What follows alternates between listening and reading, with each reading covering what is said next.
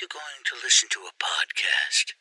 Do you like scary podcasts? What's your favorite scary podcast? Well, it better be Guide to the Unknown.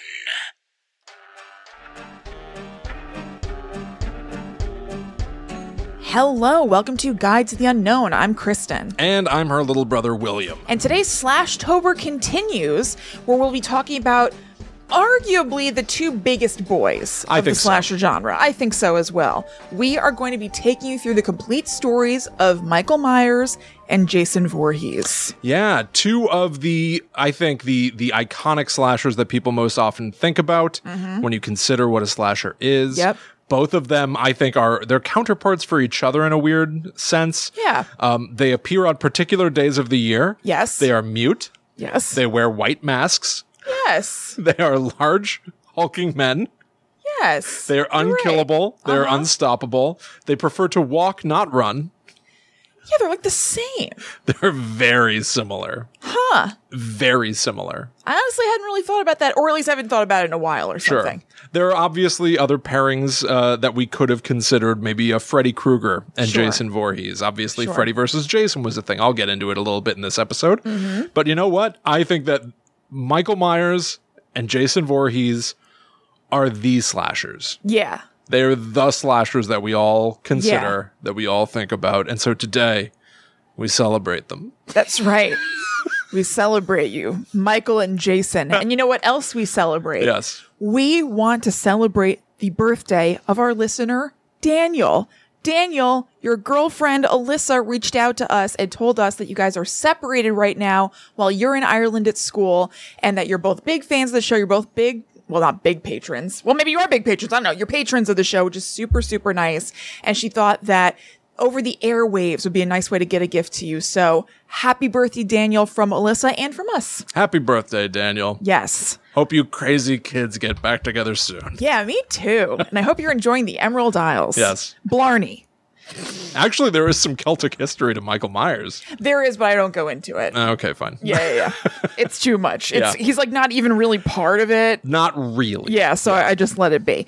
So rather than leaving you in suspense with that little nugget, why don't I start telling you the tale of Michael Myers? Please do. So I tried to approach the story of the movies from Michael's perspective somewhat. Oh. And this is going to be like reading heavy. I'm going to be like narrating my notes, I think, to you, basically. Did you, when you say from Michael Myers' perspective, I mean, obviously Halloween opens with his point of view. Did you write in character as Michael Myers?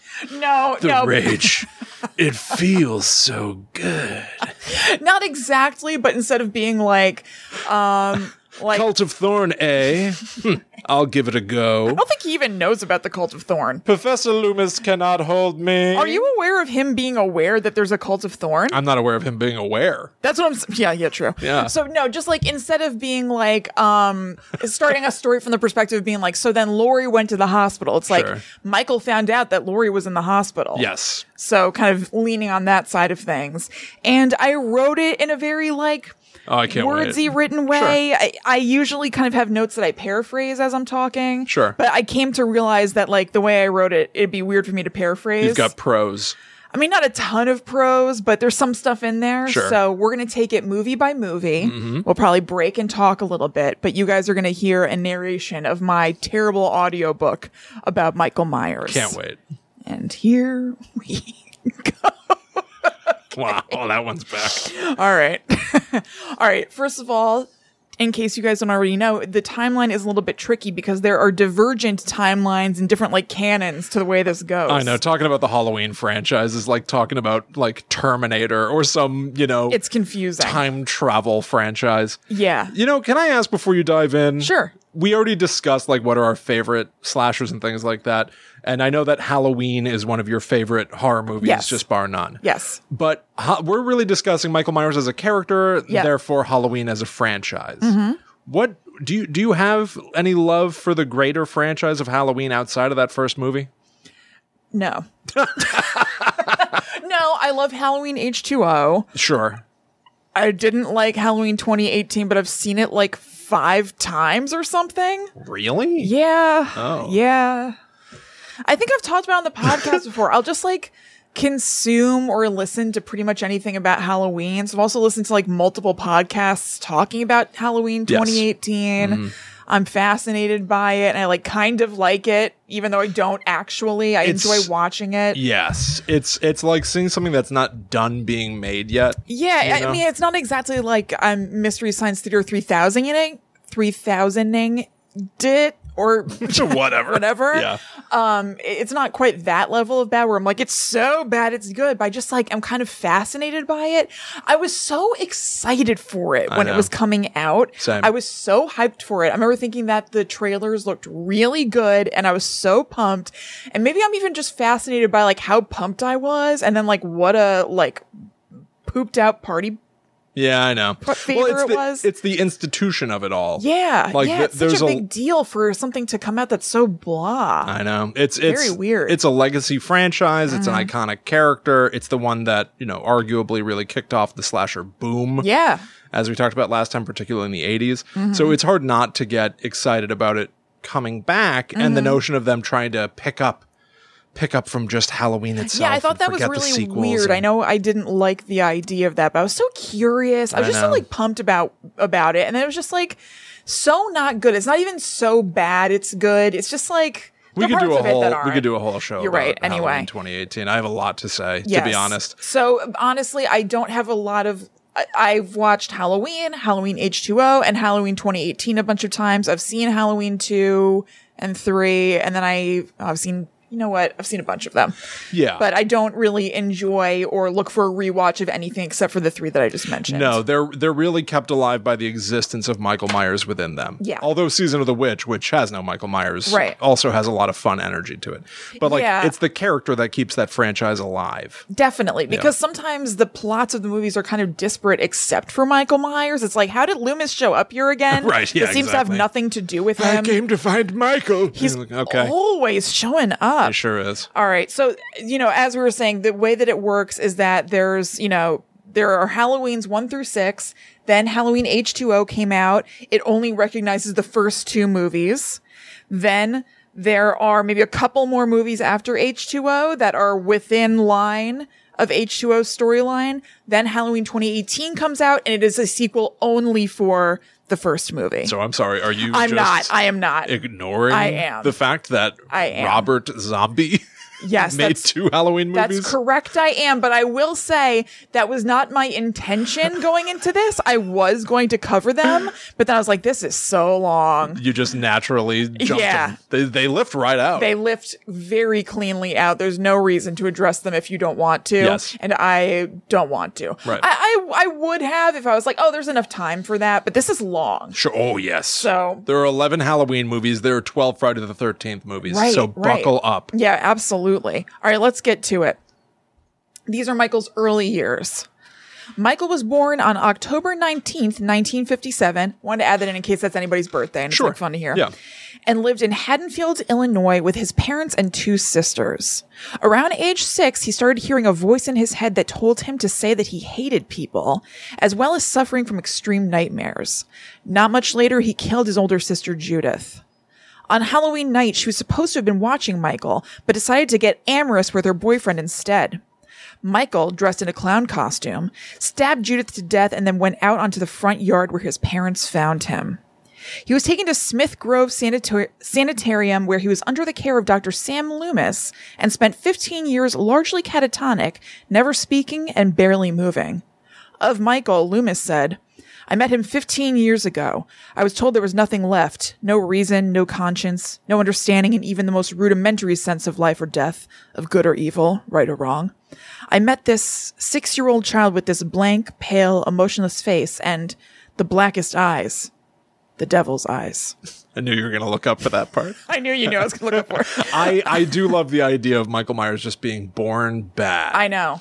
It's not how I feel about people. Me neither, but in this world, it is fantastic to have a character that is sort of a creature from birth. Yeah, and I don't feel that way about the world either, but in my fiction, I prefer black or white. I like just it pure, better, generally. Yeah. At least pure evil. I don't like my evil tainted with good that makes me feel bad for them. Okay. In my fiction. I Interesting. prefer not. Loomis says, I spent 8 years trying to reach him and then another 7 trying to keep him locked up because I realized that what was living behind that boy's eyes was purely and simply evil. So Michael eventually decided he had just about enough and broke out on Halloween night, kicking off the events of the first movie. I'm also not going to go super deep into the first movie, especially because like everybody knows it basically. Yeah. He trashed his room, wrote sister on the door, and broke out, releasing the other patients at the same time. He stole Loomis's car and headed home to Haddonfield, picking up his iconic suit from a former truck driver along the way. He murdered him, naturally. Michael is a busy boy on this day. He stalks a bunch of teenagers and starts picking them off one by one while Loomis tries to get the authorities to do something for the love of God. They drop the ball and Michael kills a ton of teens, but one gets away, Laurie Strode. Loomis shoots Michael and knocks him off course momentarily, but no matter, he'll get back on his feet. Laurie Strode. Like you're filing that away for later. Very interesting. Something to keep in mind. Very interesting. Now, I caught something. Okay. I caught something in your synopsis. What? You cited not the movie. What? You cited the TV edit of the movie. The sister thing? The sister thing. Okay, so and this is in the sources for the show, I used the Halloween wiki for this. Yes. And I didn't remember that. And I was like, am I crazy? No. And then I thought, I must be crazy. Kristen, you're so stupid. So I included it. Okay. I think it's worth including because certainly, like, Halloween is rife with retconning, and it happened right away. When Halloween 2 was coming out, they shot additional stuff for Halloween 1, which was released as an extended form on television. Right. And so it was shot by John Carpenter, and so it is arguably canon, but it was not introduced until the second one. And they are not sense. brother and sister in the first one. I know. That's what I was thinking, too. I got all mixed up, and I was just like, you know what? I'll just leave it in because it's in the wiki. But I was thinking that, too. I was like, well, they're not brother and sister. Was that foreshadowing that I forgot existed? But yes. Well, I think it's also worth pointing out that a lot of the wikis for presumably Michael Myers, and definitely for Jason Voorhees, it's like a lot of people with a lot of love for the franchise and the characters filling in backstory that may not necessarily be from the movies themselves. Yes, I meant to mention that actually. The wikis are usually compendiums of like everything in that universe. Right. So if there are comics, TV shows, like anything that adds to the story, they're all in there. So some of this stuff might not match the movies. Right. That one I wasn't sure though. Yeah. And then some of them I just don't know because I haven't seen some of them either at all or many times. Like I've never seen Halloween 6. Oh, really? But that's the one with Paul Rudd. That's Curse of Michael Myers, I think. It's horrible. Yeah, you told me. Yeah. So I don't know. Some stuff might be like movie loyal and some stuff might not. But this is the story of Michael Myers as it was told to me by Wiki. As it was told to me. Okay, so now this is where movie 2 happens. I thought that was fun because the movies pretty much all, if not all, have kind of like a cliffhanger of sorts and we pick up almost right away. Like everything acknowledges the previous events. So writing it out felt fun and smooth. You could completely trace what happened that led to this thing. Right. Okay, so Loomis shoots him and he's knocked off his feet, but we know he's going to get away. And then this is where movie 2 happens. We find out that he limps away and hides in the elementary school, taking out some time to kill another teenager and write Samhain on the chalkboard in her blood. The town of Haddonfield is going nuts in the wake of the murders with riots breaking out. And Michael finds out from a news report that the one that got away, Laurie, is at the hospital. Good. He picks off everyone in his way at the hospital so he can get to Laurie and kill her, but he's thwarted again. You see, all this time Loomis has been looking for Michael and in the process realized that Laurie is Michael's sister. This is why he came here. He rushes to the hospital to save Laurie and they set Michael on fire, which seems like should put him down, but it does not. Not quite. Movie 3 is its own madness and Michael Myers isn't in it, so we're going to skip it. But that might be a story for another day. Yeah, they're technically watching Halloween inside of Halloween 3 Season of the Witch. Right. And he's not a character in the movie. He's talked about and acknowledged, so this isn't part of Michael's story. No. I'm not even telling you about the Halloween movies as a whole. I'm telling you about Michael. Yes. So, now in movie 4, down but not out, Michael goes into a coma for 10 years, a result of his severe burns from his entire body being set on fire. However, something is able to get through. He hears his medics talking about how his sister Lori had died and that her daughter now lives in Haddonfield, which snaps him out of it, and so he murders everyone so he can get on over there and kill his niece, Jamie Strode. Loomis gets wind of this escape, tracks down Michael again, and implores him to leave Jamie and Haddonfield alone, to which Michael responds with burning down the diner they were in and leaving Loomis in the dust. Michael gets to Haddonfield in his usual style, kill a driver, obtain car, and swiftly goes ham on the town, killing almost the entire police force and turning off the town's power supply. But this time, he's got a little bit of fight on his hands. Haddonfield has had it with him, and a bunch of vigilantes with guns are on the prowl. Sigh. So tedious. He obviously makes his way through them and gets so damn close to Jamie, but then she's whisked away by those damn vigilantes. Used damn twice. Oops. This is like a novelization. I also think I say slice and dice a lot. It hasn't happened yet. I'm surprised. No matter. No matter's in the writing, not about my dams. Right. Michael simply clings to the bottom of the car they're in. This, a man who was until very recently in a coma. He makes his way to the roof of the car, but is thrown off and hit head on. Ha! Can't keep a good man down. He simply rises again. But oops, the cops show up and shoot him so much that he falls down a mine shaft where the police throw a stick of dynamite. But haha, he escapes and is swept away into a river where, admittedly, he runs into another spot of bother when he falls back into that coma. So now we're in 5. Yes. Okay. Once he goes into the mine shaft, that's the end of 4. Oh, I mixed that up. I don't think that they even show them throwing dynamite in it until in 5 they replay that moment and add dynamite to the scene. I'm pretty sure. Okay, I divided this at the wrong part. I thought that he might have gotten away in the river, and you see that he's like not doing so hot. So then I have movie 5 divide, and then it's incorrect. I write, it's chill though. A hermit down by the river nurses him back to health, and Michael thanks them for their kindness by murdering them. Better get back to hunting his niece, who, by the way, stabbed her stepmother on Halloween after touching hands with Michael during the fracas of the last movie, and psychically absorbed some of his evil. He kills some teens at a barn party, and then Loomis shows up like a bad penny, telling Michael to meet him and Jamie at the Myers house to talk. But Michael knows it's a trap and that the cops will be there, so he needs to get them somewhere else, which he does by murdering the staff of the local children's hospital. So he goes to the house, knowing the coast is going to be mostly clear, takes care of a few cops who have hung back, and chases Jamie around. They actually have a tender moment where Jamie asks to see Michael's face, and he takes off his mask crying, but then he can't take the vulnerability and he lashes out again. Loomis ends up shooting him with a tranquilizer and incapacitates him by beating the hell out of him with a wood plank.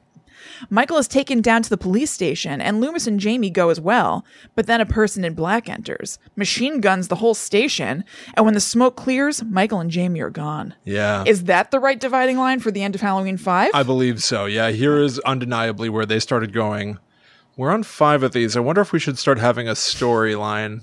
We know we're going to make 6. It's always just Michael is getting towards somebody and killing everyone. Yes. There's like nothing more to it that's nuanced. Michael is just killing everybody in his path on his way to a person. Usually and a family Loomis is member. is in hot pursuit. Yes. And that's all. It is 100% the same thing. There's no subplot. Each and every time so far. Yes. 4, where he wakes up out of a 10-year coma and is now going not after Jamie Lee Curtis, but her daughter, is actually pretty good. It's essentially a remake of Halloween 1. With the daughter.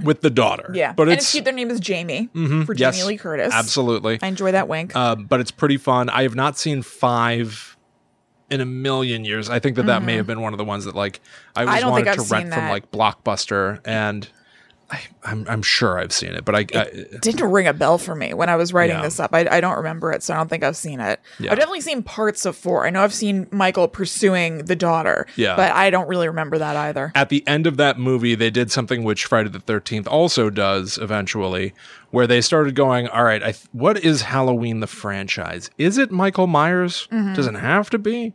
So at the end of 4, I think they had the feeling of enough is enough. We need to change things up. And so Jamie, his little niece, is wearing like a clown costume, which is what Michael Myers was wearing in the beginning of Halloween 1 as a child when he killed his sister. Yep. She's wearing the clown costume. She starts to absorb his mania, psychopathy, supernatural, whatever, and goes to kill her mother.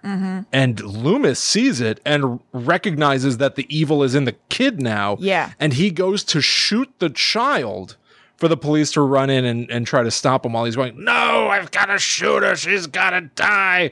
And it's actually a really alarming end to that film in a way that's interesting. And then in 5, they just completely ignore it. They essentially, it seems, got the message of like, you can't make a kid be the killer. This isn't going to fly. People aren't going to follow you on that journey. Stick with Michael Myers. Yeah. And that's makes when they sense. started putting like a man in a black jacket Yeah. in there to suggest that there's some greater mystery around Michael. Right. I think they just felt the need for a story. Yeah, Yeah. right. That makes sense to me. So here's what happens in Halloween 6 after that man in the black jacket has seemingly whisked Michael Myers and Jamie away from the police station. People think Michael must have died in the explosion, but of course he didn't. This man in black hid them away, holding them captive. We pick up with them 6 years later when they've escaped captivity, not together, of course. So now Michael is once again stalking Jamie and the baby she had with the man in black. He catches up with her this time, finally killing her in a barn she was hiding in. The baby is nowhere to be found. But Michael wants that damn baby, and he figures he'll go back to the beginning, the Myers house in Haddonfield. Coincidentally, his sister Laurie's adoptive family, the Strodes, now own it, and he kills a bunch of them in search of the Bambino. Michael works his way through a mental institution, killing people left, right, and center, until he's taken by that twerp Laurie was babysitting, Tommy Doyle, who shoots him with tranquilizers and then beats Michael with a pipe until he's down. But once again, not out. Loomis enters the hospital to take care of some business, and we next hear his screams and see Michael's mask on the floor. He is clearly risen. So now is where things get a little bit tricky, because the next movie that comes out chronologically is H2O, which does not recognize movies 3 through 6. So, in your mind, pretend that Laurie and Loomis have gotten away from the hospital and left Michael burning. It turns out, in the world of H2O, now we're picking up with it, that his body was never found and everyone assumes he died, but not Laurie Strode. She faked her death in case Michael ever came back or ever came after her again and assumed a new name, a new life. But Michael, resilient boy that he is, tracks her down by finding the nurse from the first movie and breaking into her files, as well as breaking her life, and that of Joseph Gordon-Levitt's. He decides to pay her a visit on a special day, Halloween.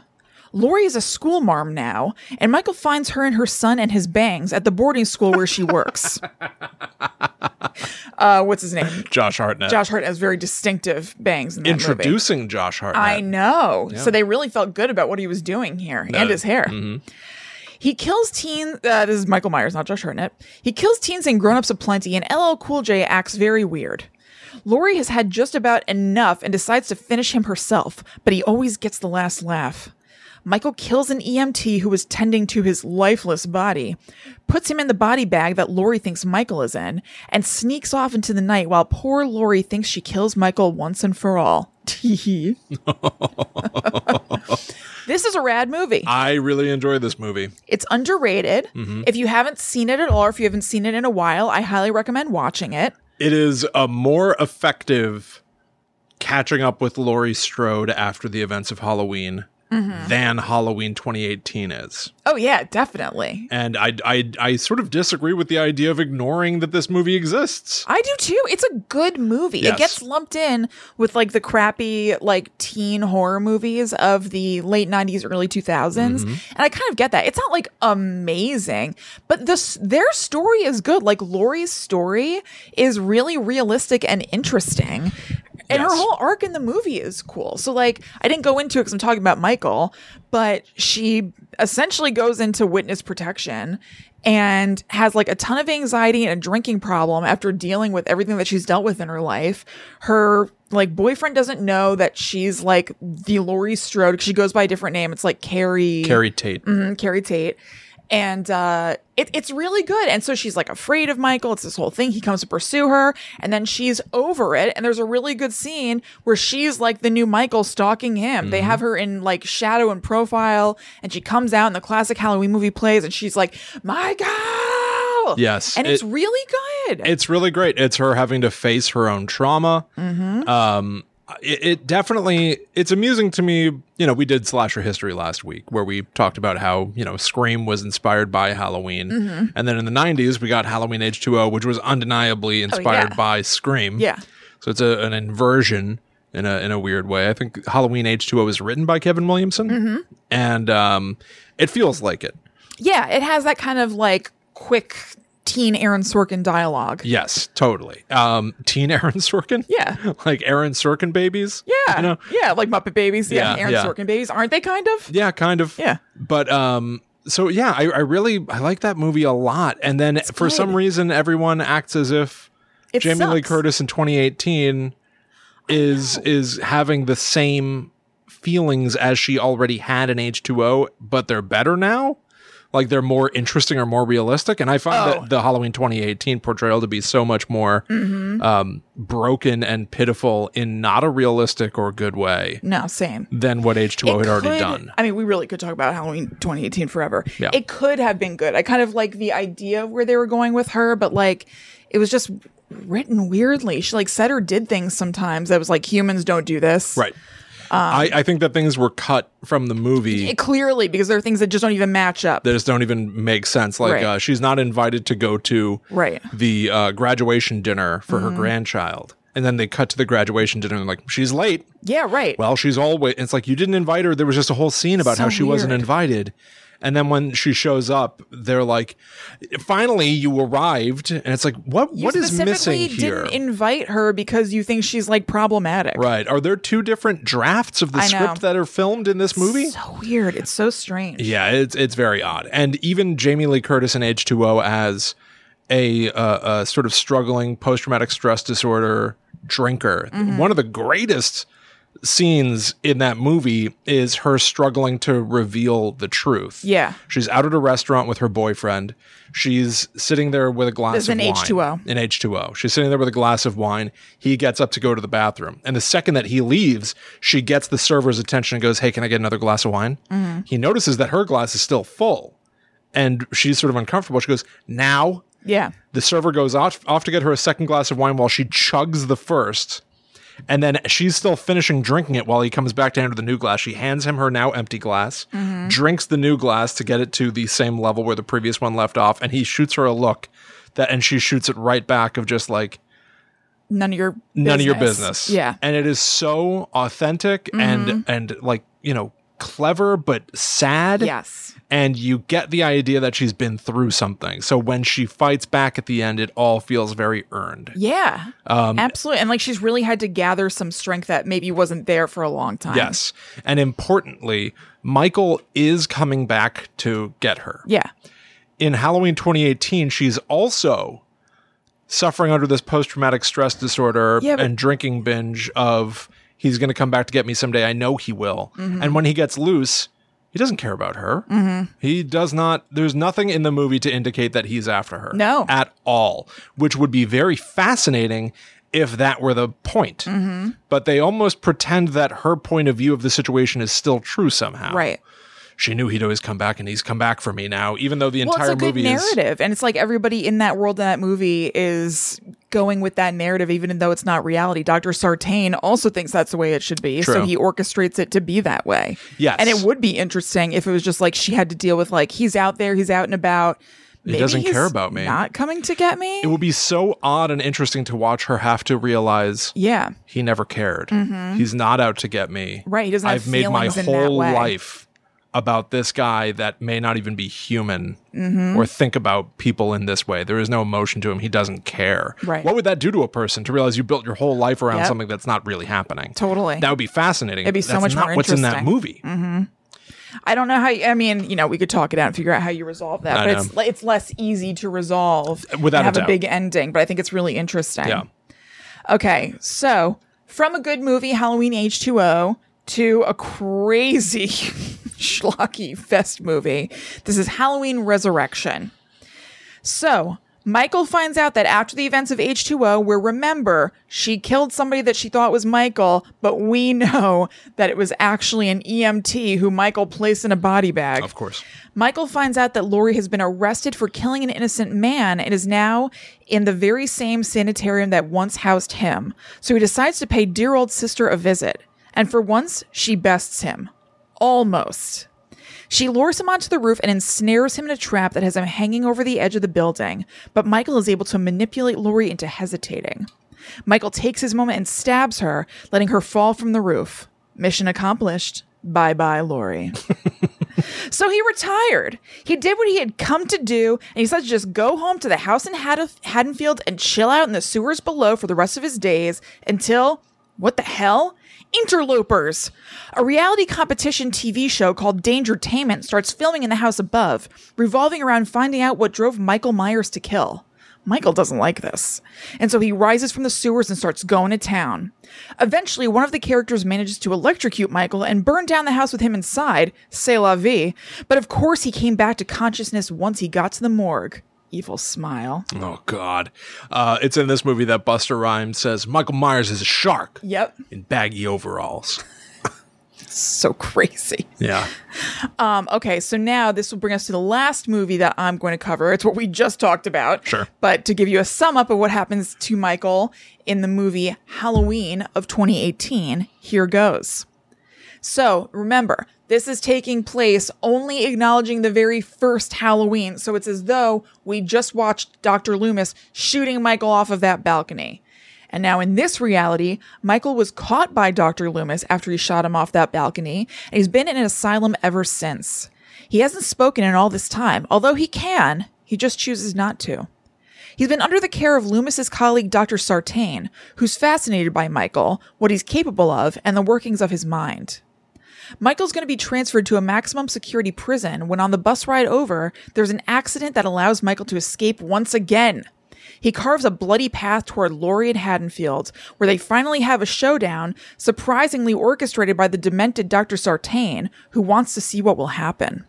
Well, what happens is that Laurie ends up trapping Michael in a cellar and lighting him on fire once again. But once again, like the flame, he will rise. He will. Mm-hmm. Yeah, next year. It was already pushed. It would have come out this year. Yes. Halloween Kills. That's right. And then conclude in Halloween Ends. Mm-hmm. Yeah, Halloween 2018. It's the 11th Halloween movie, and it purports to be Halloween 2. I know. It's so weird. I had an idea that's so weird. No wonder no one would ever do this. But I was like, the 2. Roman numeral II. Yeah. 11. 1. Like, what if you just called this Halloween II? What? Yeah. And so it's simultaneously Halloween 11 and Halloween 2. Too precious? Yeah. All right, fine. And confusing. Yeah. Yeah. Yeah. Oh, yeah. I don't disagree with that. Halloween II. Or how about this? Halloween AYE. Halloween II.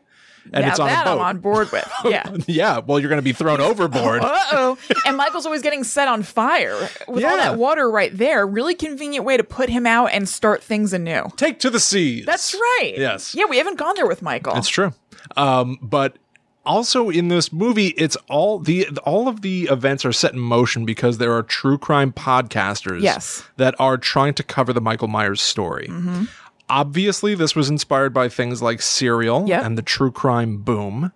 I can't think of a franchise that works less with true crime than Halloween. It could have. I liked the idea of it when I saw it in the trailer. I was like, that could be interesting. There could be a way. Or I'll put it this way. I can't think of a franchise that might work better with true crime than Halloween if you don't ignore all the sequels. Yeah, if there's so much to dig into. That's seasons of a serial. Absolutely. Yeah. If documentarians were trying to parse out 40 years of Michael Myers killings and rumors of the supernatural and totally. And rather than that, they're just going there hoping they can get Michael Myers to say a word. Exactly. It's but just instead, not that. I mean, it's interesting, but there's not a whole lot of meat on that bone. Totally. And from their point of view, they're going to try to speak to Michael Myers because he killed 6 people 40 years ago. Mm-hmm. And that's also the same event that has turned Jamie Lee Curtis into a person who's engineered her house to have like Right. a Rube Goldberg Yeah, she's series like a of- weird survivalist. Yeah, she's a survivalist. She's like Jigsaw. She's got She's all like of this Jigsaw. machinery in her house that at the push of a button, all the doors can be sealed in and everything. Mm-hmm. I remember being kind of frustrated around this time because I viewed the true crime podcasters as doing what I had already wanted to do I know. with Scream. I know. Which Scream as a franchise is about humans Yeah. that kill for the fun of it, for the fame of it, and because movies have done it before. I feel that, and Scream is all about the police trying to catch them as well. And it's all about media responding to those real life events, the stab movies. Yes. So podcasters covering that is so perfect. Such a and so natural step. Natural. I love your treatment for Scream 5. I think it's the best. I think it's still there. If you go to talkbomb.com/scream, you can read and watch my treatment and script for what I wanted to do with Scream. It's how I got my writing job with Hunt a Killer in the first place. But like that is a world where you could go like, yeah, I'm a podcaster and I go to Woodsboro. Oh, here's the grave of Billy Loomis. Right. Oh, and maybe, it's been, people have graffitied on it and it's been, chipped and ripped apart and stuff. And like, you can dig into the history there. Yeah. But in Halloween, they wanted to say, ignore everything but the first one, where I'm know. like, couldn't you lean into the how crazy it is, Yeah, and people use it. looking into like, how did this happen? What is this? And isn't it more fascinating to have Jamie Lee Curtis really be like, no, you all don't understand because nobody believes that he was paranormal. Right. And yet she knows that he's been doing this for 40 years. Right, totally. I'm really curious to see what they do next. I am with too. Halloween. I am too. I was bummed that it got Always- pushed. Yeah, I was really looking forward to seeing it, even though I grumble about the first one. I was very much looking forward to it. Yeah. So before we move on to Jason Voorhees, we just want to fill you in a little bit about some of the stuff we do. This show comes out every Friday in audio and video, so you can check it out at youtube.com/talkbomb if you'd like to watch us have the conversation. And we also have a Patreon page that has bonuses for the Netherworld Warrior tier, which is $4 or more per month. So you get a bonus episode that comes out every month on the 13th in a private podcast feed that's just for people over on Patreon. We also do a live stream planning the whole month of episodes on the first Sunday of every month where we talk to the chat, we get their input. A lot of people over on Patreon had really great ideas that we've incorporated into this /Tober month, including the name /Tober. Yeah. So it's very, very cool. And today we just set up a Discord on Patreon only for our Netherworld Warrior members over there. So Discord is kind of like a chat room in a sense where you can just talk to people in real time all day rather than having to log into Facebook or whatever. It has a whole lot of other features. I'm going to be totally honest. I'm a total Discord noob. We basically set it up as a container for the Netherworld Warriors, our Patreon donors, to hang out with each other over there rather than another avenue for us to be putting really anything creative or new into Discord. We'll see what happens, but we wanted it to be there as an option for our patrons because they had asked about it. Yeah, we've gotten a lot of requests to have a Discord so that people can talk to each other. And I think that there's voice chatting and text chatting and share links and pictures and stuff like that. So I really hope that people take advantage of that. Yeah, enjoy it. It's there for you to use if you join our Patreon, so please do. Yeah. And you can find links to everything. You can find our Patreon, you can find our Facebook group, you can find our merch, lots of stuff over at gttupod.com, along with our spin-off podcast, Ghost Adventures, which just came back this week. Yeah. Where we recap the goofy, ridiculous show Ghost Adventures. And so enjoy all of that laid at your feet. Yeah, from please us do. over here at Guide to the Unknown. Yeah, episode 1 of season 2 of Ghost Adventures just dropped on Tuesday. You can expect another new episode for the entire season every Tuesday. Yeah.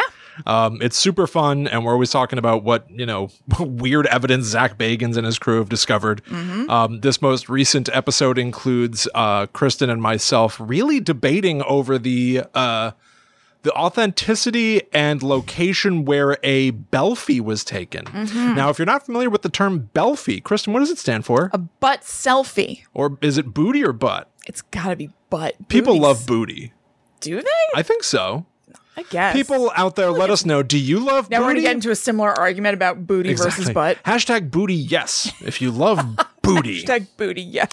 Or hashtag butt, yes, if Yeah. you prefer butt. Fair enough. But yeah, check it out. We really dig into these Belfies that were shown on Ghost Adventures. It's the bulk of our conversation, to be honest. Truly. All right.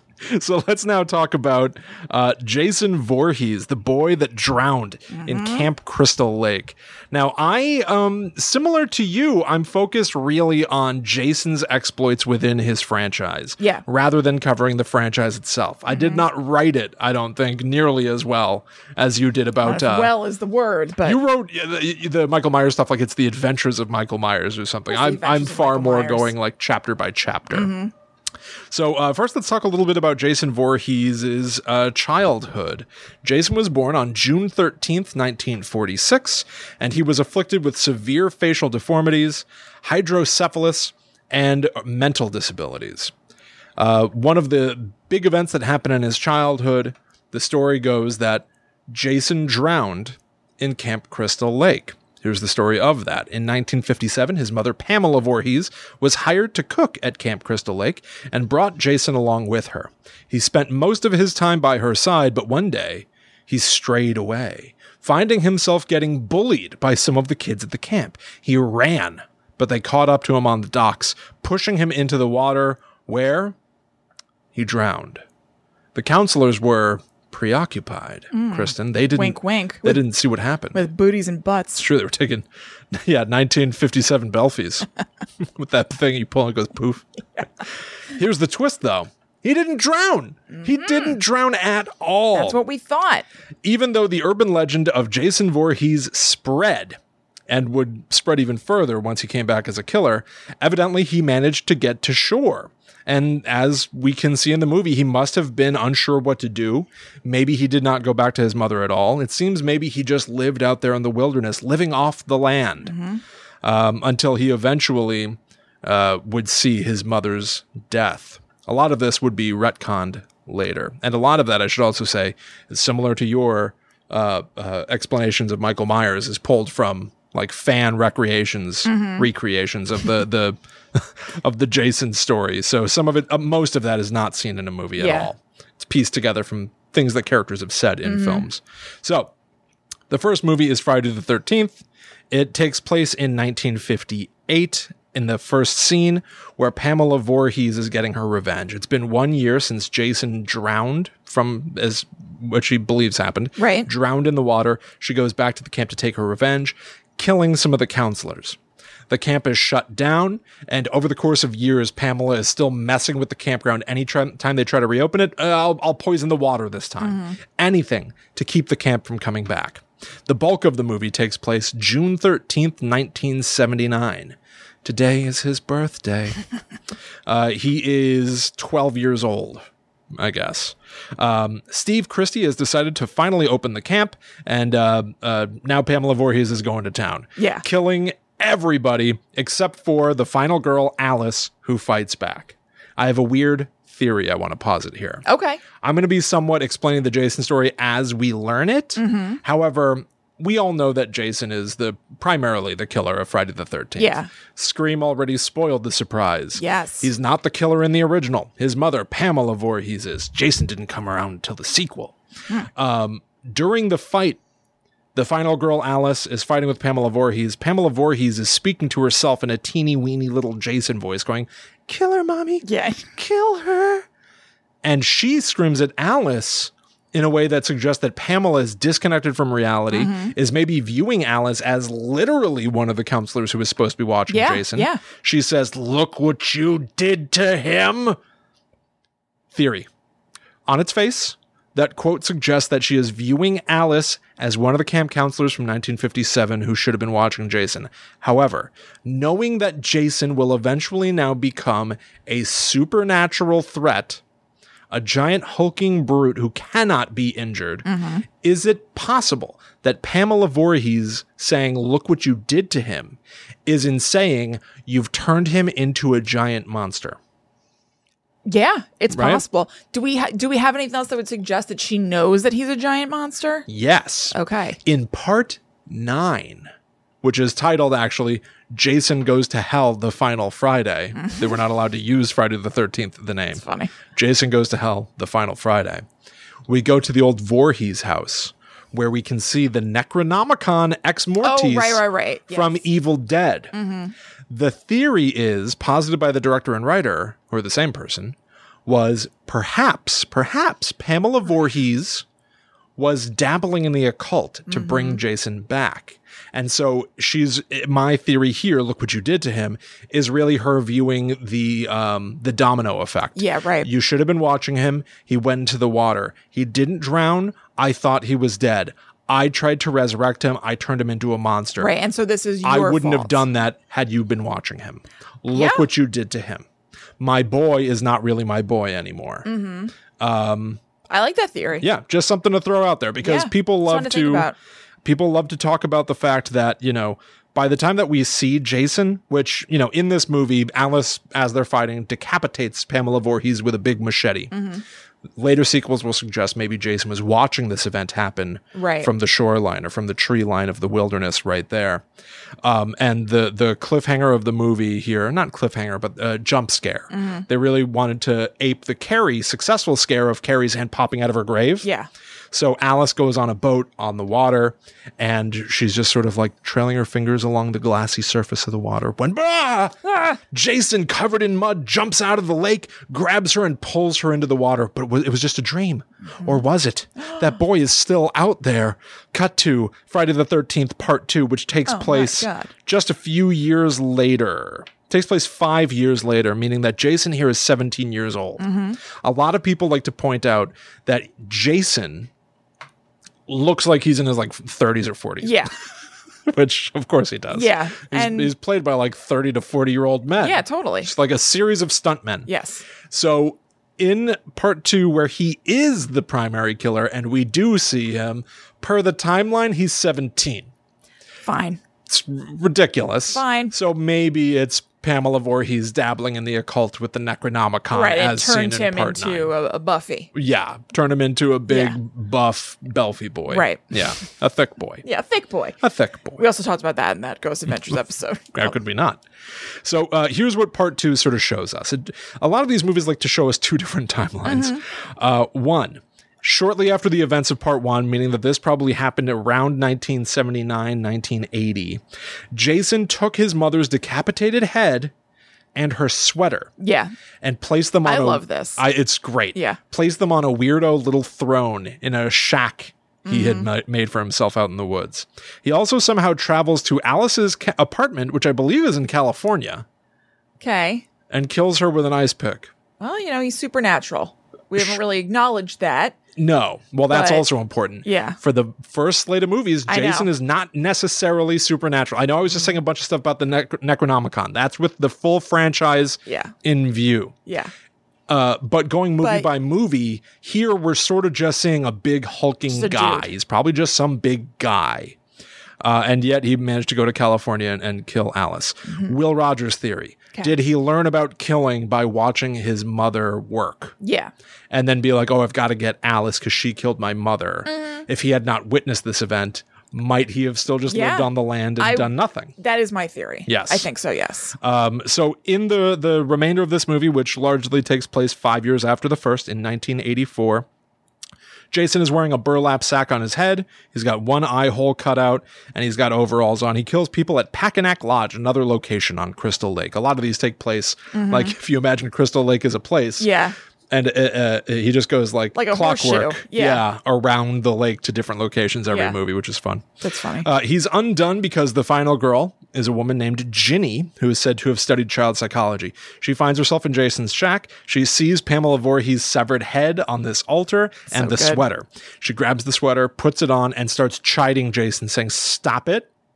I am your mother. Listen to me, Jason," which is a very smart thing to do. Yes. It's a very smart ploy. She distracts him just long enough. Smart, or it could have really pissed him off. Well, it kind of does, because he looks around her and sees his mother's severed head and is like, oh, you're not my mom. Yeah. But it does take him a second to catch up. Yeah. However, he's been dazzled by the facade. Just enough. Just enough for them to bury a machete into his shoulder. And he slumps over. Dead. But not really. Come on. It's just the end of the movie. Friday the 13th, Part 3 continues from there, just like Halloween. It picks up right from the end. Now we're on Sunday, July 15th, 1984. Jason gets himself Quite a weekend. I know, it's a hell. Jason's 1984 is a big year for him. He gets a lot done. He gets himself some new clothes, kills some shopkeepers, bikers, and kids that are vacationing now at Higgins Haven.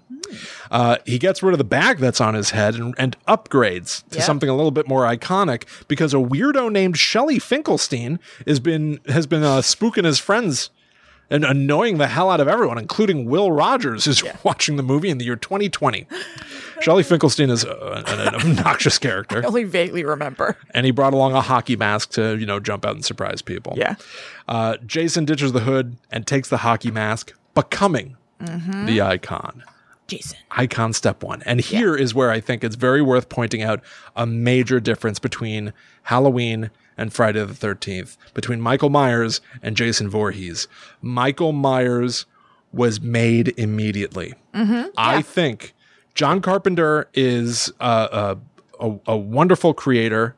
He's definitely a businessman, but I also do think that he's a real artist. And I think that the vision of Michael Myers came out already done. Yeah. He was perfect from movie one.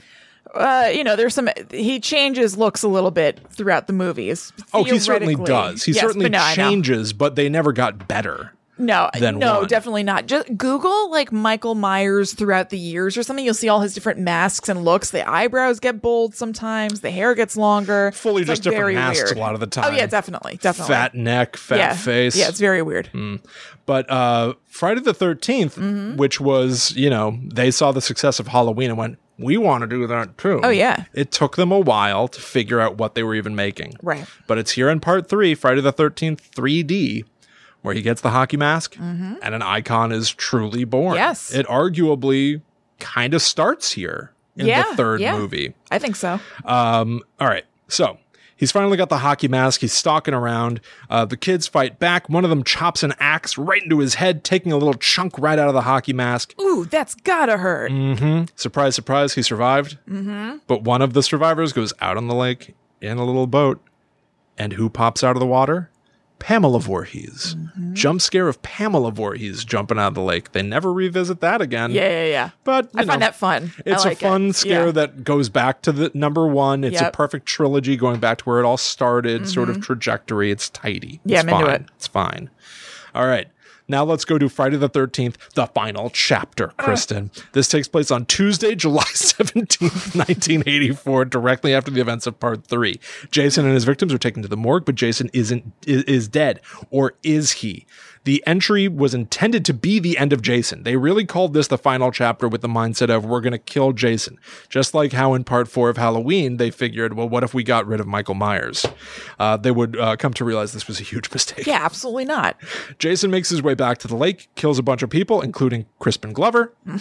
A young Tommy Jarvis, played by Corey Feldman, is obsessed with movie magic. This is a reference to Tom Savini, the special effects whiz. Tommy Jarvis is into special effects. He does a lot of mask making. He's learned the story of Jason, the boy who drowned in the lake. Tommy, to fight back, cuts off all his hair and puts makeup on himself to look like young Jason, so that when big monster Jason comes in, he's distracted. It is distracting. Okay. So I can understand why Jason I've never seen this is one. Frozen in his footsteps. Yeah. Corey Corey Feldman's got these little strands, these disgusting little strands of hair. He's got a bald wig and just like long strands of hair coming through. Weird. He's supposed to have just cut his hair off. It looks horrible. Huh. He looks like Smashing Pumpkins. Okay, Billy Corgan? He looks like Billy Corgan. But then with just like strands of hair? Yeah. Okay. That's great. So he's puzzled. Jason is puzzled just long enough for Tommy to jam a machete halfway through Jason's skull. It cuts through Jason's left eye, and it really gets to like the bridge of his nose. His head is like cleaved in twain.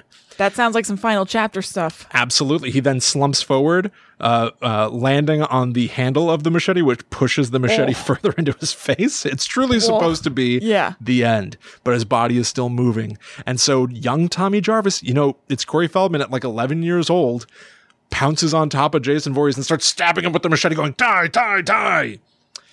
Boy, that kid's going to be not right. You couldn't be more correct.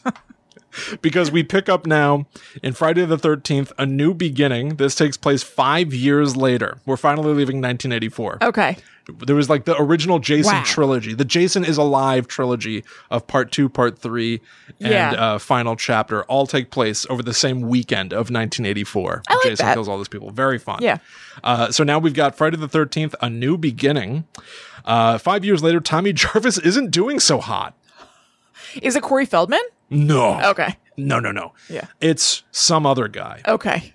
He's moved from to the Pinehurst Halfway House, Okay. which is on Crystal Lake. He's having visions of Jason Voorhees. You shouldn't go there. He should not be there. I couldn't agree more. That's not going to speed his healing along whatsoever. He's seeing Jason everywhere he goes, and he's obsessed with masks. This is not a good plan. No. There Need some is distance. there is another person who's at the halfway house who's obsessed with chocolate bars. Okay. And his face is covered with chocolate and his hands are covered with chocolate. Okay. And he keeps walking up to other people that are from the halfway house offering them chocolate. One of them kills him with an axe. Okay. Okay. The next day, murders everywhere. Is it Jason? Could he be back? It's certainly we're around Crystal Lake. That would make a certain amount of sense. But also, we know that Tommy Jarvis is not well. He's been seeing visions of Jason. Could it be that Tommy Jarvis has taken up the mantle? Neither. Was it the guy with the axe who killed the chocolate boy? No. Oh. It was Roy, Oh, of course. Roy. the paramedic who showed up in the aftermath of Chocolate Boy being killed. For you see, he was that boy's father? The boy in the halfway house? So this has almost nothing. So this is Not almost almost like nothing. the Halloween Nothing. 3 of Friday the 13th. Absolutely. Okay. Absolutely. Roy was that boy's father and decided to use the image of Jason to get his revenge. He's wearing a workman's suit and a hockey mask. The hockey mask, the little flare things on it, the little design elements on it are blue instead of the typical Jason red, which is how you can tell. And yeah, he decided to just get revenge, whatever. Tommy manages to defeat Roy in self-defense, dropping him on a bed of nails. Okay.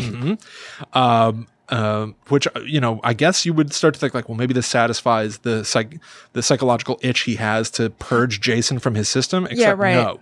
We all know the that sound that Jason makes. That's kill mom. Everybody hears it as chi chi chi ha ha ha. How can you not? But it's ki ki ki ma ma ma. In the final scene of this movie, Tommy Jarvis is in the hospital and he's been pushed over the edge. We hear mixed in with the score, ki ki ki ta ta ta. Kill kill kill Tommy Tommy Tommy Tommy. Oh. He opens a drawer. There is the blue hockey mask. He puts it on.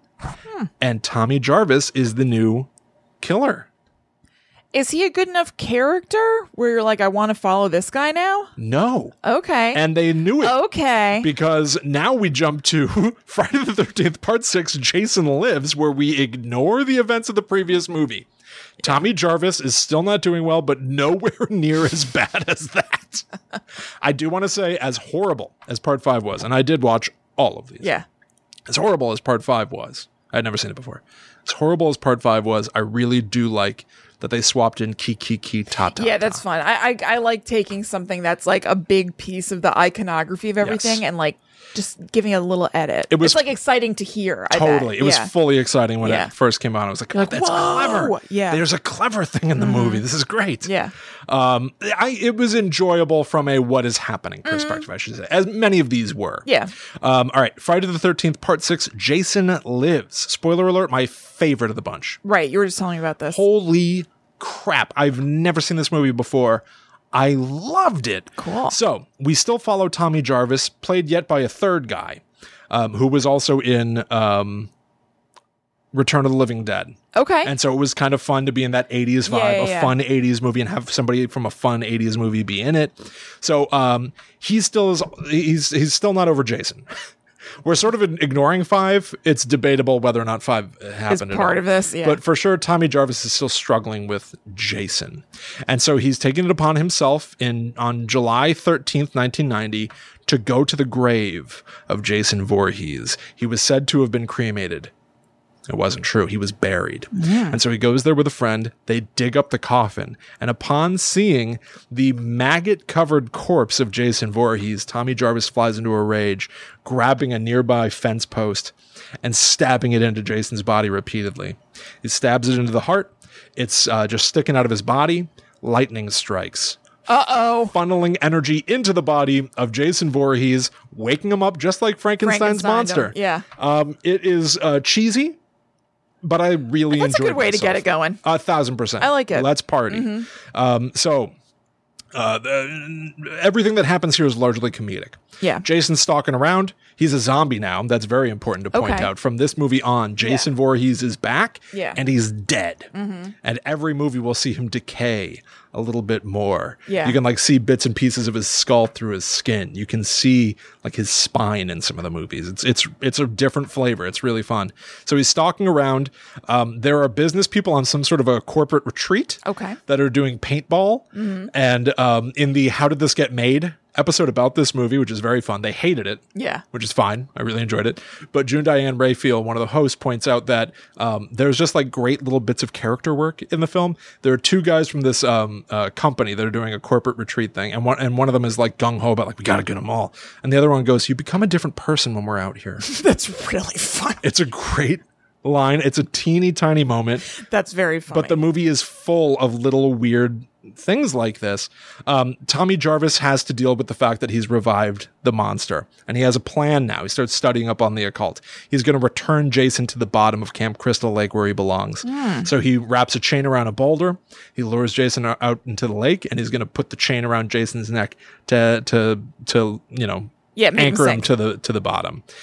It doesn't work, and then it does. Okay. It's great. It's super fun. The icon of Jason being chained down underwater has been aped in real life. Oh, yeah. In 2018, an artist named Curtis Lair chained a Jason statue to the bottom of a lake in Crosby, Minnesota. And just this year in Arizona, Lake Pleasant has a statue of Jason Voorhees at the bottom. In the news report from ABC 15, again, source links in the show notes, they refer to Jason wearing a ski mask.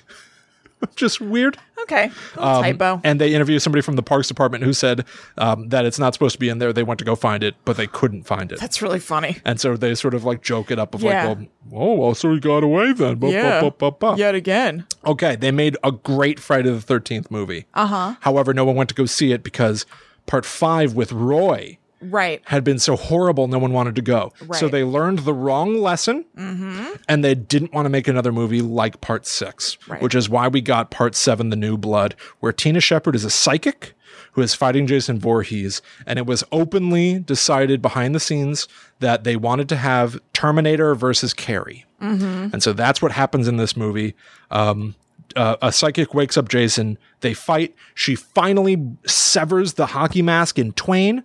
The Shelley Finkelstein hockey mask is no more. Okay. I watched that in the movie and I started thinking, so how does it get the new one? Yeah, right. They do answer that. Okay. At the end of this movie, she sends Jason right back down to the water. It's a little pod, self-contained story.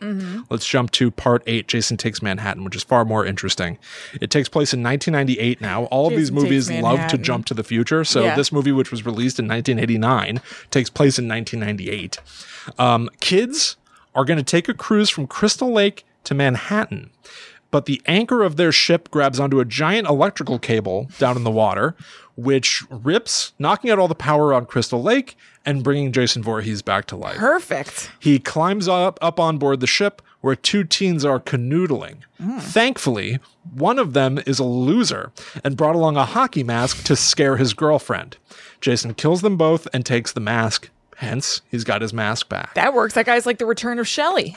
Shelley lives on. It's worth pointing out that there is a lot of continuity between the damage about the damage that Jason sustains over the course of the movies. When somebody chops into his face in part 3, the mask still has that chunk ripped out all the way through part 7.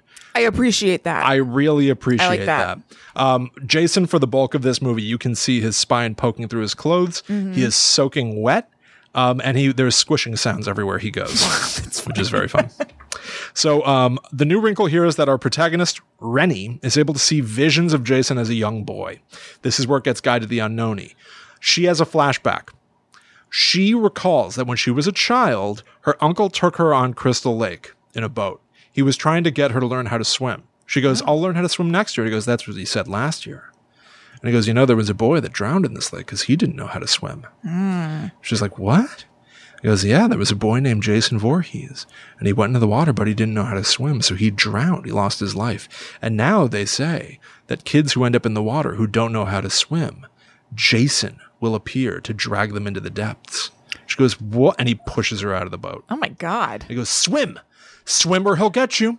You better swim or Jason Voorhees will get you and take you to the bottom of the lake. And she's panicking.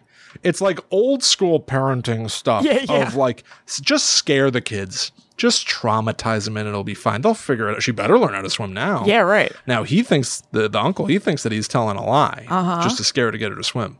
But Jason did appear. And he did try to take her, and she narrowly escaped. So these days, she's able to see a phantom vision of Jason, which made me think, man, maybe that's why Jason appeared as a child, even in the original movie. Maybe there is an energy about kid Jason that is separate from adult Jason. Maybe. I like that. Yeah, kind of interesting. Yeah. So now Jason Voorhees is stalking everybody around, not so much New York, more like Toronto. It's very Canadian. Okay. This movie. Yeah. A lot of alleyways.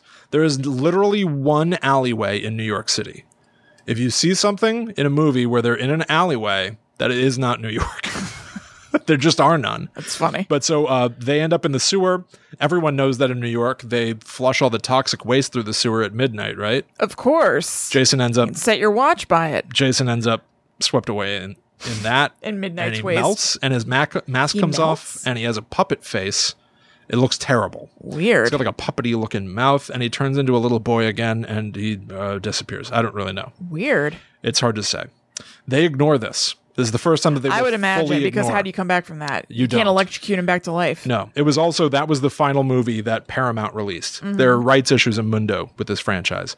So, New Line picks it up and makes Jason Goes to Hell the final Friday. Can't say Friday the 13th. How do you acknowledge the last movie? They just don't even bother trying. Jason is being targeted by the FBI. They're aware of him now, and they know that you can't kill him. So they really go to the nines. Yeah. They lure him out. How? They have one of their female agents start to take a shower in a cabin on Crystal Lake. It works like That'll do gangbusters. it. Yeah. He appears. Yeah. She lures him to a spot where they turn on all these floodlights. Yeah. And they blow him up. They just shoot him and hit him with grenades, and he literally explodes. They destroy his body. It's in pieces.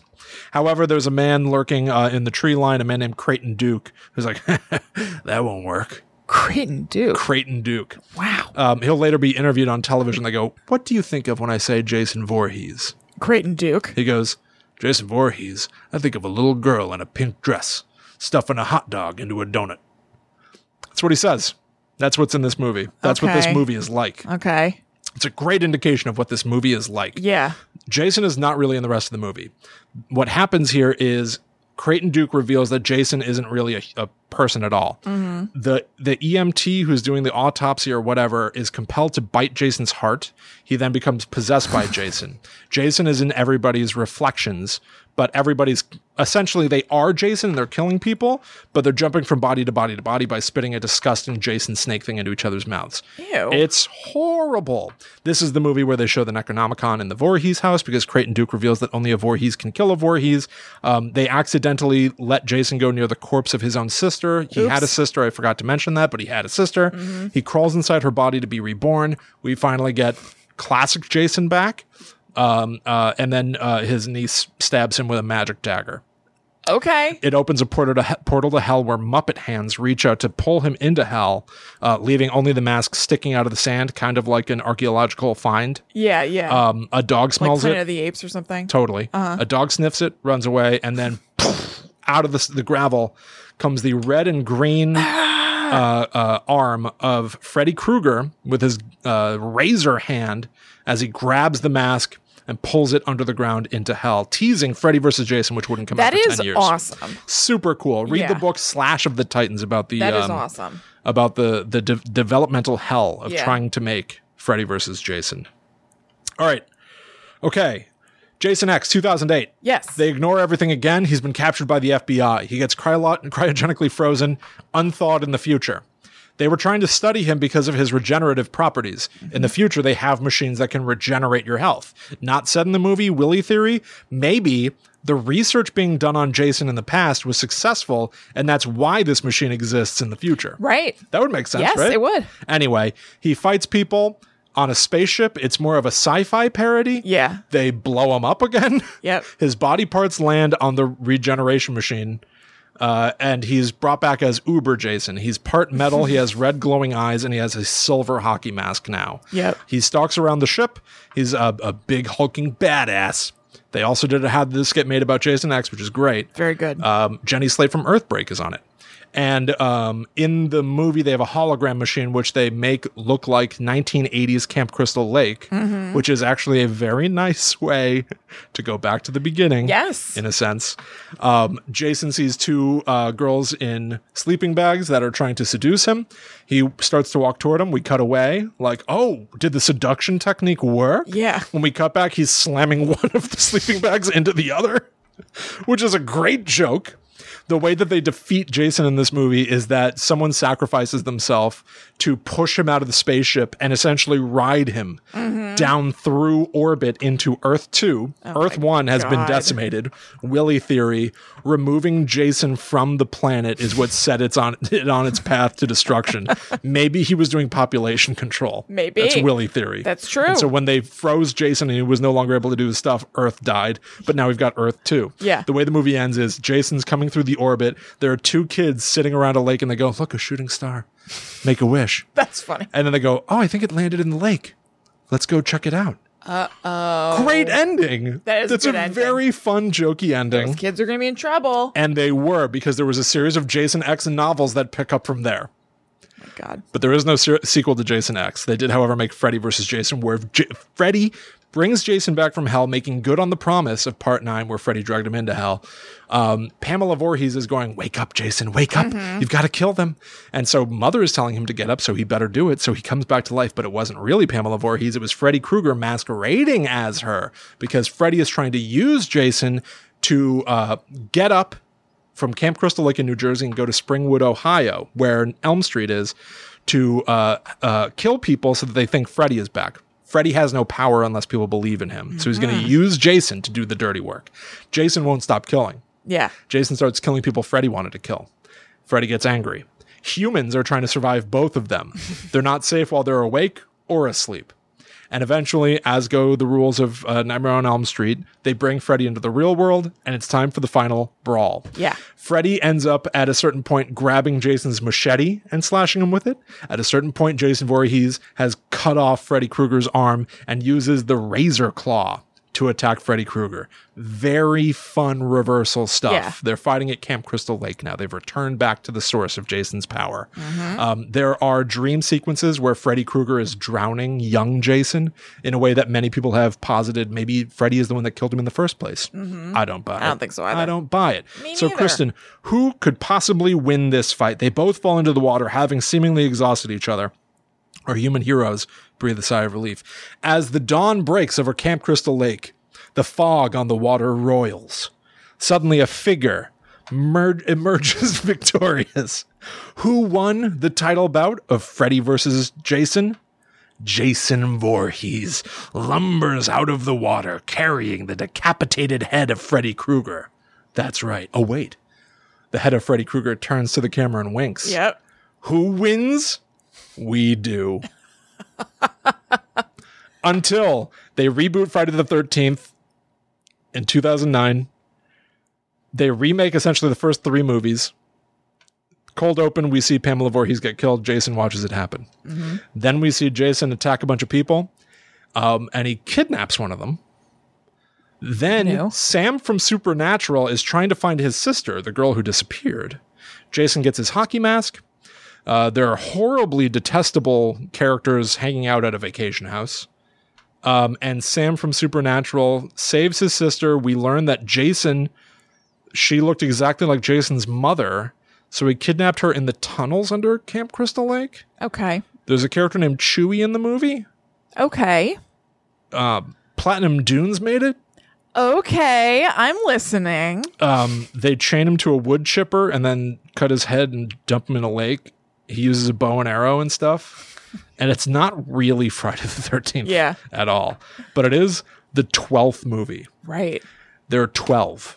I just covered the else. 12 existing Friday the 13th movies. Yes. It's been beautifully 11 years. And now there's a lawsuit that prevents any new movies from getting made, except recent news. Tom McLaughlin, who directed and wrote Part 6, the one that I really liked, has been releasing concept art of what he wants to make, a spiritual follow-up to his movie. Make it happen. Yeah, make it so. Don't let anyone else make the movie except for the person who made the really good one, please. And it's going to be the 13th movie. Whatever happens next will be Friday the 13th.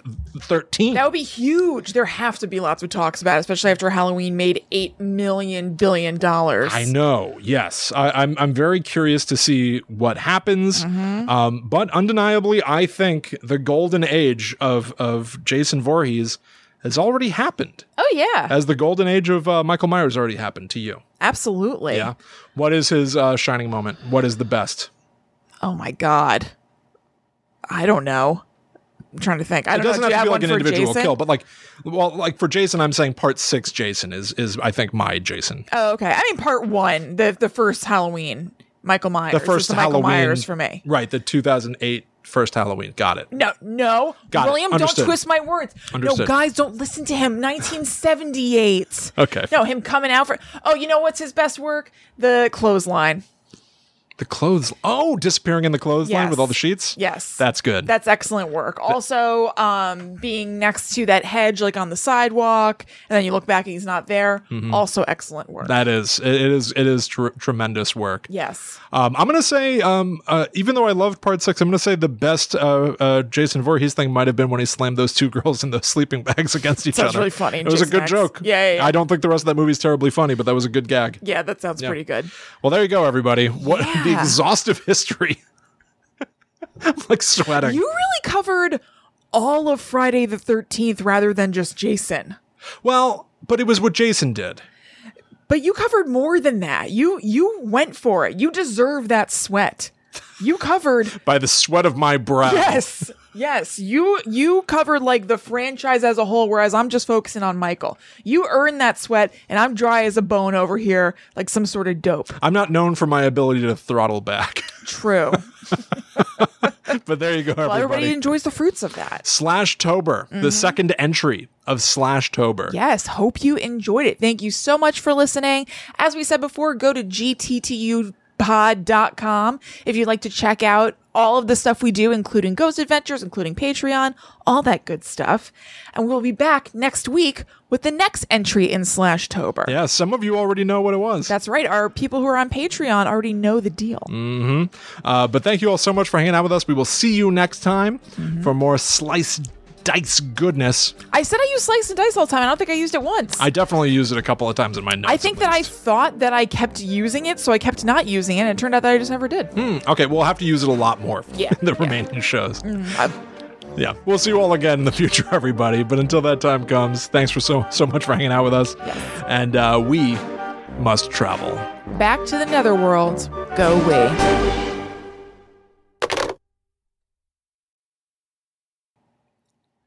Crunch. I broke a tooth. Eating my ghost cookie that Allie made for us.